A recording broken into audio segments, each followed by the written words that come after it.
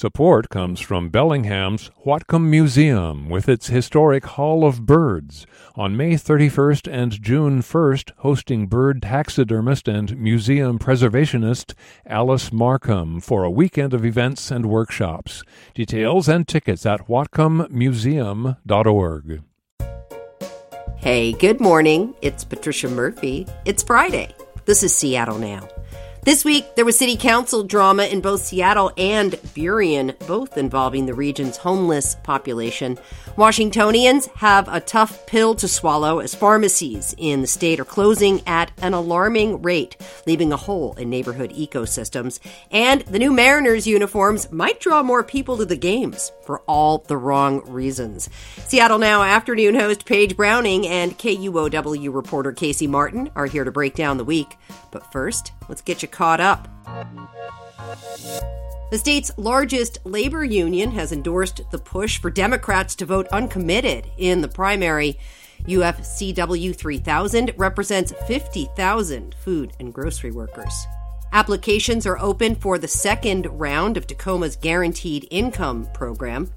Families can apply to receive $500 a month for 12 months to supplement their incomes and stabilize their financial situations. And if you're headed downtown, be on the lookout for superheroes. Emerald City Comic-Con is underway and runs until Sunday. That's it for now. Be sure to come back later for afternoon headlines with Paige Browning. It's Friday again. Man, I hope your weekend starts soon. Paige Browning is here. Anchor, reporter, host of the afternoon episode of Seattle Now. Hey, Paige. Hey, Trish. Casey Martin is here, too. He's a reporter at KUOW. Always good to see you, Casey. Hey, good to be here. Thank you. All right, you two. Before we dive in here, we need to talk about the Mariners' new uniforms. Lots of fans are very disappointed in the quality and the new look. Spring training is in full swing, and photos of players are making the rounds. The pants are see-through. The lettering on the jerseys is small, and things are screen printed rather than stitched, which just makes the whole thing look a lot cheaper. These uniforms are made by sports apparel company Fanatics, and apparently they've been in development since 2018. I have thoughts, but I would like yours first. Casey? I think these are great. I think they're great for the desert heat. Obviously, they look very breathable. I'll say that. I think it's funny that I think this time last year in Major League Baseball, there was a lot of controversy and discussion about some changes to the game. A pitch clock for pitchers. Bases are a little bit bigger so people can steal easier. There's no more shift, and so it's more of a traditional outfield. And like these were like some big debates of like, what is baseball? What is the game? And this year it's like, can we just get them some good pants? Can we just get them pants? Can we get the boys some pants? Just get them some pants. So yeah, it's kind of funny that they seem, it's like obviously, you know, Nike and Fanatics and Major League Baseball, they have a lot of money. So it's kind of surprising to see that they really, really fumbled this job. But I think, you know, they should sell them off. They could, you know, make a lot of money. These are game-worn, spring training. You might not be able to wear these, but if you need some cheesecloth, you know, this could be some Shohei Ohtani cheesecloth. Just an idea. And these are limited edition, very limited edition. You know, okay, of course Casey has all the right jokes here. I had a hard time having fun with this one. I just felt cynical. I'm like, can we just get back to the sport? And also, I'm like, yeah, of course. Everything is fast fashion now. Even the baseball pants, which are supposed to be so thick that you can slide into home and they hold up. Even we can't even have that now. It's all fast fashion. So I'm just feeling cynical. Like, come on, man. But I do feel as a sports watcher, jerseys are not cheap. So if I go to a WNBA game and I'm trying the jersey on and it's see-through, that's not going to happen for me. So they got to fix it. It could bring some new fans for different reasons. But sure, maybe to the Mariners games, but all publicity is good publicity exactly. in some areas, Paige. You would think baseball being the huge moneymaker that it is, that they would want their players to look professional, right? Mm-hmm. These uniforms do not look pro. Give those Mariners some pants. Anyway, I hope they don't tear. Good luck with the seams, guys. Moving on. There was drama in the Seattle City Council chambers this week. Protesters on behalf of asylum seekers in Tukwila interrupted a council meeting Tuesday. Things got heated. People got arrested. Briefly, the protesters want council members to find more money to provide emergency housing for hundreds of people who right now are in hotels or sleeping in tents outside a church in Tukwila. Council President Sarah Nelson, on the record, not a fan of this line of questioning for the council, decided to keep the public comment period to the legally allotted time, which is 20 minutes, which is rare for the council when there are people waiting to make comments. Things escalated after the protesters, according to Seattle Times, started chanting, and Council President Sarah Nelson called security to clear the room. Council went into recess. When the council returned, the protesters continued outside the chamber, and they were banging on the windows. And in the end, 6 of the protesters were arrested for criminal trespassing. They were released Wednesday morning. We don't know whether or not they'll be charged. But I think we should talk about this because all 3 of us are well aware of how animated city council meetings, especially in the city of Seattle, can get during public comment periods and when the issues are important to people. Council President Sarah Nelson seems like she is trying to set the tone here in her first days as council president. I open it to the floor. Yeah, I know Casey will have a lot to say about this because he's been in those chambers a lot reporting. But the tone setting is exactly where my mind went, Trish. So I covered City Hall for a few years for KUOW, and I am having a hard time remembering an instance where police were called. Security, Same. Yes, absolutely. Security's been called to try to quell protests. Recesses have been called. Council meetings have been adjourned. Having a really hard time remembering them saying to the group, I feel threatened or scared, and calling police in. I was trying to jog it back and watch some old footage of council meetings that have been disrupted because there have been many, many disruptions. And again, having a hard time finding one where police was involved. There was an instance during the Block the Bunker protests. This was 8 years ago where protesters were physically pushed out by security, and Council President Bruce Harrell at the time, mayor now, was involved in that little scuffle. That's happened. And there have been multiple instances of the council just continuing their business, speaking over, roaring chants and protests. This was pretty stunning. To not allow for more than the allotted public testimony, I think really fueled this crowd. Yeah, absolutely. It definitely feels like this. There's a new sheriff in town kind of feeling. And absolutely, we hear that kind of tone from the rest of the council as well, definitely following in suit of Council President Sarah Nelson. Council members expressing that they feel threatened by people who are there protesting. And Paige is right. It was really, really surprising to see that level of response, security and police. And it was also a little ironic to limit public comment. Usually public comment gets extended to allow everybody who is signed up, whether it's Zoom or in person, just kind of in the good faith that these are public city council chambers and that these are all tax-paying, voting constituents of the city of Seattle that are there to have their concerns voiced. And to limit that is really what seems like it tipped the emotions over. Is really that kind of exacerbated the situation. And I really wonder, if President Sarah Nelson is thinking about how the day might have taken a different course if she had extended public comment, if people were able to feel like they were heard at least. But I think that you're really kind of inviting protest if you're telling people, I'm not going to listen to you. I'm a paid public official, but I'm not going to listen to you right now. I think you're only inviting protest for sure. She did not want to have this conversation. She said it herself. This is something the county, state, and federal leaders need to be in on. She was not going to have this. It was pretty obvious. That being said, like you said, Casey, District 5 Councilmember Kathy Moore said she felt unsafe here. This is a pretty inexperienced council. It is intense to be yelled at by people who are emotionally charged by the, there's a lot going on in those chambers. as Paige has mentioned before, when Mayor Bruce Harrell was president of the council, I saw him. He was, he held court and he was able to kind of talk back to some protesters. And I've seen him kick individual people out before, or he had to silence people for about a year. That they had to have like a certain amount of time that before they were allowed to come back into the chambers. Yeah, but.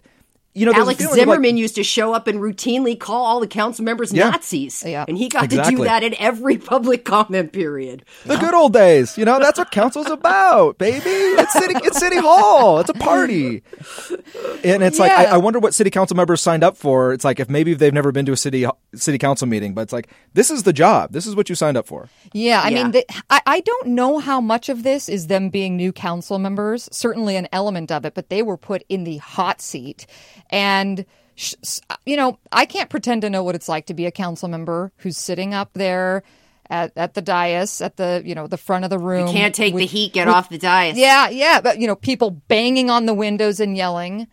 I understand that is a very escalated situation compared to the normal council business. But what's striking me is former councils seem to have had more relationships within the activist community, council members who would show up to protests themselves, who would bring protests in front of City Hall, who were involved in labor movements. Teresa Mosqueda used to be very involved in local labor. So I wonder if that's an element where some of these council members, they just don't have that experience, possibly, of being in these, really high intensity environments, and it freaked them out. Good point, Paige. Well, it is obviously a new level of tension brewing down at the council. Important to point out that the city has allocated some money for emergency housing for the asylum seekers the protesters were talking about. Still touches on a larger issue, though, that we have talked about a lot. Homelessness and these kinds of affordable housing and government issues are regional. Seattle plays a big part here in finding these solutions. And across the board, it seems, people are struggling to come to a place of understanding. In Burien, where being homeless is effectively illegal between the hours of 7 p.m. and 6 a.m. Burien City Council member Linda Akey was caught on video confronting a group of people who were homeless in front of Burien Town Square condos. Did you see this video? She was recorded here saying, "I live here. You do not belong here. You are trespassing right now," and that she wanted them all gone by 6 a.m. The council's gotten a lot of flack for how it's handled this situation with unsheltered people in Burien. What did you think about that video? I think it can be a very unsettling video if seeing this. I think that Councilmember Akey, in a very threatening, intimidating tone of letting unhoused people know, I have authority and you do not, is what she said. And the tenor and tone that's just kind of been growing in Burien. They recently had an election where one of the council members who was a vocal advocate for the unhoused community, she lost her seat. Somebody else who was running for city council, who was also a vocal advocate for the homeless community there, she did not win her election. So there's absolutely been a shift on the city council, politically right, where a lot of people on the council say that the homelessness population in Burien is not their problem, that it's Seattle's problem, that it's King County's problem, and that the city should not be paying for housing or temporary shelter. And so I've seen a lot of this anger growing, and so to watch this video is disturbing, I would say. It's nighttime. These people are sleeping on a sidewalk, and she's going to go into an apartment building and with heat and everything, and to say, I have authority and you do not. But really, it wasn't all that surprising considering the things I've heard from the city council, from their council chambers. There's been a lot of dehumanizing language from the city council. They refer to homeless people as zombies or rodents. They describe the unhoused population as an infestation. So, I think this is just kind of the trajectory of where the Burien politics are going. I think I would like my elected officials to be a little more nuanced in their approach to humans in their constituency, in their districts, right? This council member backed up her video with more video of people using drugs. And again, this is where I would like the approach by an elected official to be a little more nuanced when it comes to a very complicated situation where humans are involved beyond a privileged group of people who live in heated homes, who get to make decisions about their lives in meaningful ways. Yeah. And I think maybe the council's job is to come up with a solution that works better than you just can't be here. Right. Well, because what council member Akey was saying was factual. They literally are not allowed to be there. So she wasn't making up the law. She was saying, I'm here enforcing the law. Our city has decided you cannot be here.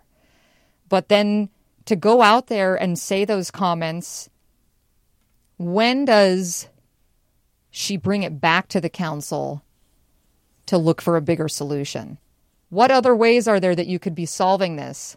That's the question for my mind. I'm not seeing a lot of proactive action out of the Burien City Council. It's very much, we don't want to see this. We're pretending it doesn't exist. Go away. Right. It's actually the council's job to come up with a plan that works for people. I wonder if it is reaching a fever pitch or a new fever pitch, because we have cities saying we don't want it here. There's been opposition to the shelter that opened in Bellevue, Plymouth Housing. Yeah.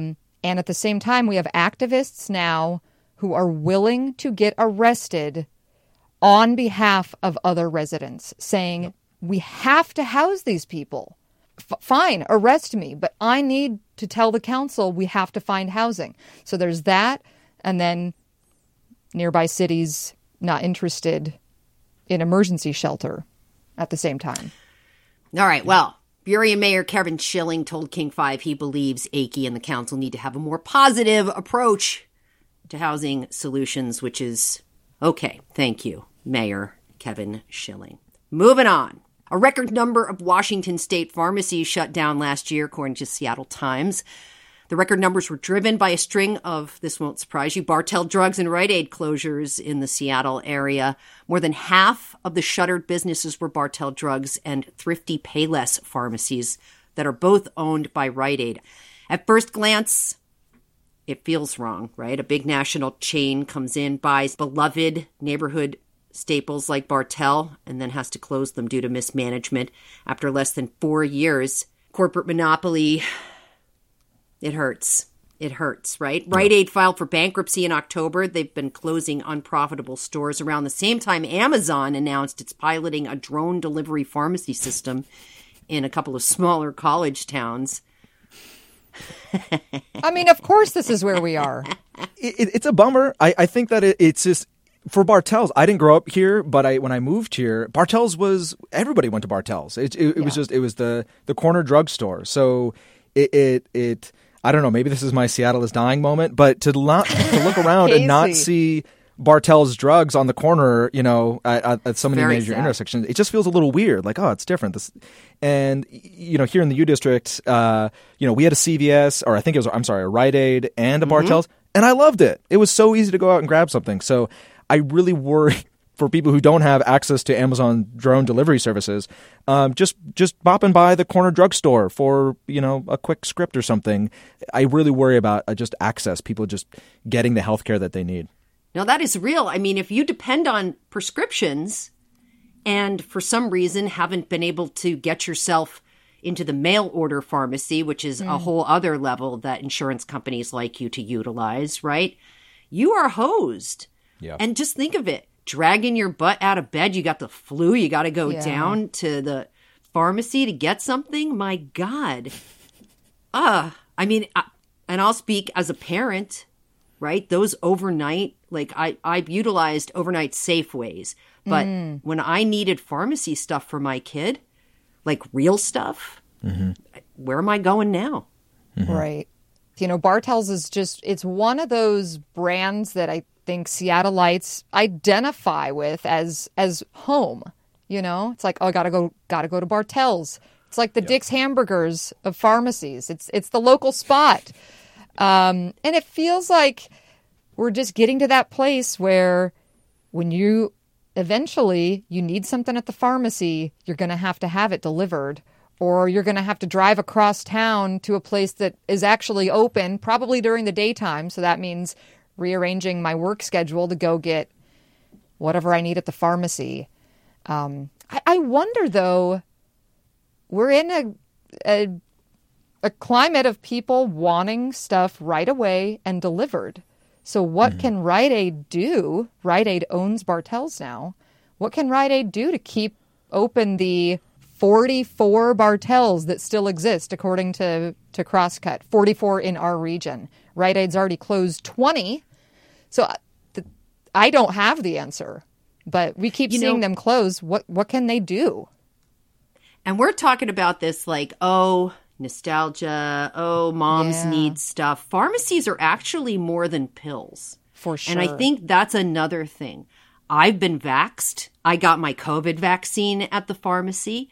I talked to my pharmacist about drug interactions. She knows who I am. She knows my family, right? These are familiar people who are trusted individuals beyond the actual service of the pills. And maybe that's what gets lost in these kinds of equations, right? Oh, you're so right. I mean, I'm just thinking, growing up in Spokane, our little local pharmacy, my mom knew them by name. And it would be like, okay, I'm a child. And she could just go ask them medical questions, skip the doctor's visit. And she'd go, here's what's going on with Paige.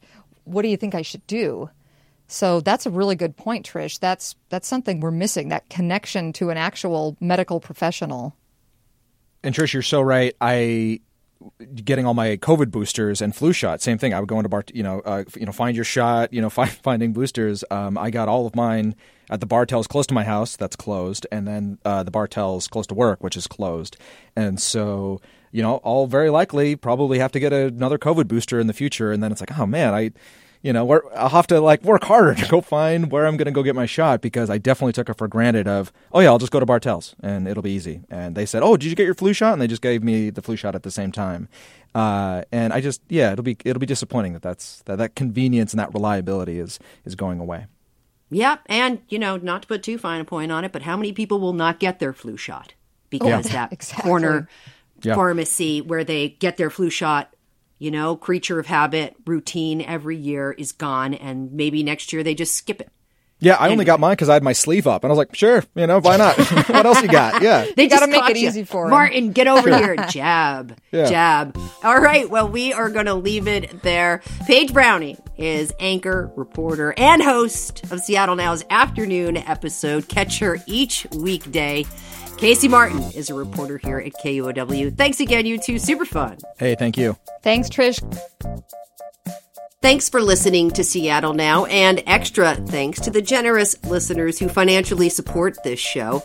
Today's episode was produced by Vaughn Jones and edited by Caroline Chamberlain Gomez.